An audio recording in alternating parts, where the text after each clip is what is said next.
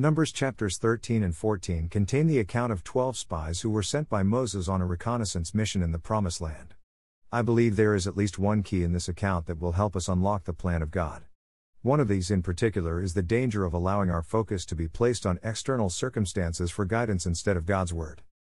30 And Caleb stilled the people before Moses, and said, "Let us go up at once, and possess it, for we are well able to overcome it."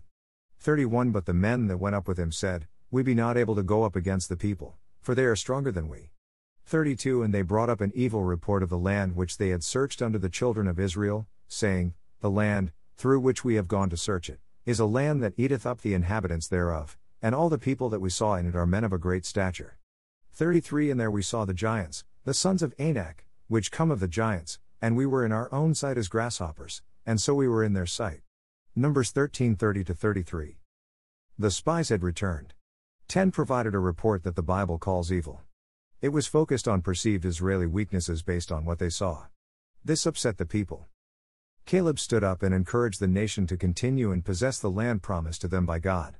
He and Joshua had seen the same things that the other spies had seen but had a much different report. This report was based on the Word of God. They had seen the same obstacles as the other 10 but chose to place their trust in God. Faith grounded in the Word of God is faith that will not be denied. It can see the plan of God, and will press forward to possess all that God has provided. Joshua and Caleb approached their assignment in the Promised Land differently from the other spies. They completed their mission with an impression built from looking at the land through the lens of God's promise to give them victory. 10 spies saw land that would devour the people of Israel. 2 spies saw a land filled with promise and the provision of God. 1 And all the congregation lifted up their voice, and cried, and the people wept that night. 2 And all the children of Israel murmured against Moses and against Aaron, and the whole congregation said unto them, "Would God that we had died in the land of Egypt! Or would God we had died in this wilderness!" 3 And wherefore hath the Lord brought us unto this land, to fall by the sword, that our wives and our children should be a prey? Were it not better for us to return into Egypt? Numbers 14:1-3. The 10 led a whole nation into unbelief. A whole generation was unable to enter into the plan of God because they chose to pay heed to the report of these 10 spies. Joshua and Caleb chose to believe the word of God. They were forced to wait for their generation to die in the wilderness, but both eventually entered into the Promised Land, which was the plan of God for those unable to enter. The plan of God is full of provision, healing, and freedom. Entering in will require us to elevate our vision. We must train ourselves to always look to the Word of God. This is the path that will enable us to enjoy all that our Creator has planned for us. Moses was the leader of Israel when the people chose to reject Joshua and Caleb's report of God's provision. God's plan was for him to lead the nation into the Promised Land. We do not have evidence that the people's decision to reject the plan of God disqualified him from being able to enter.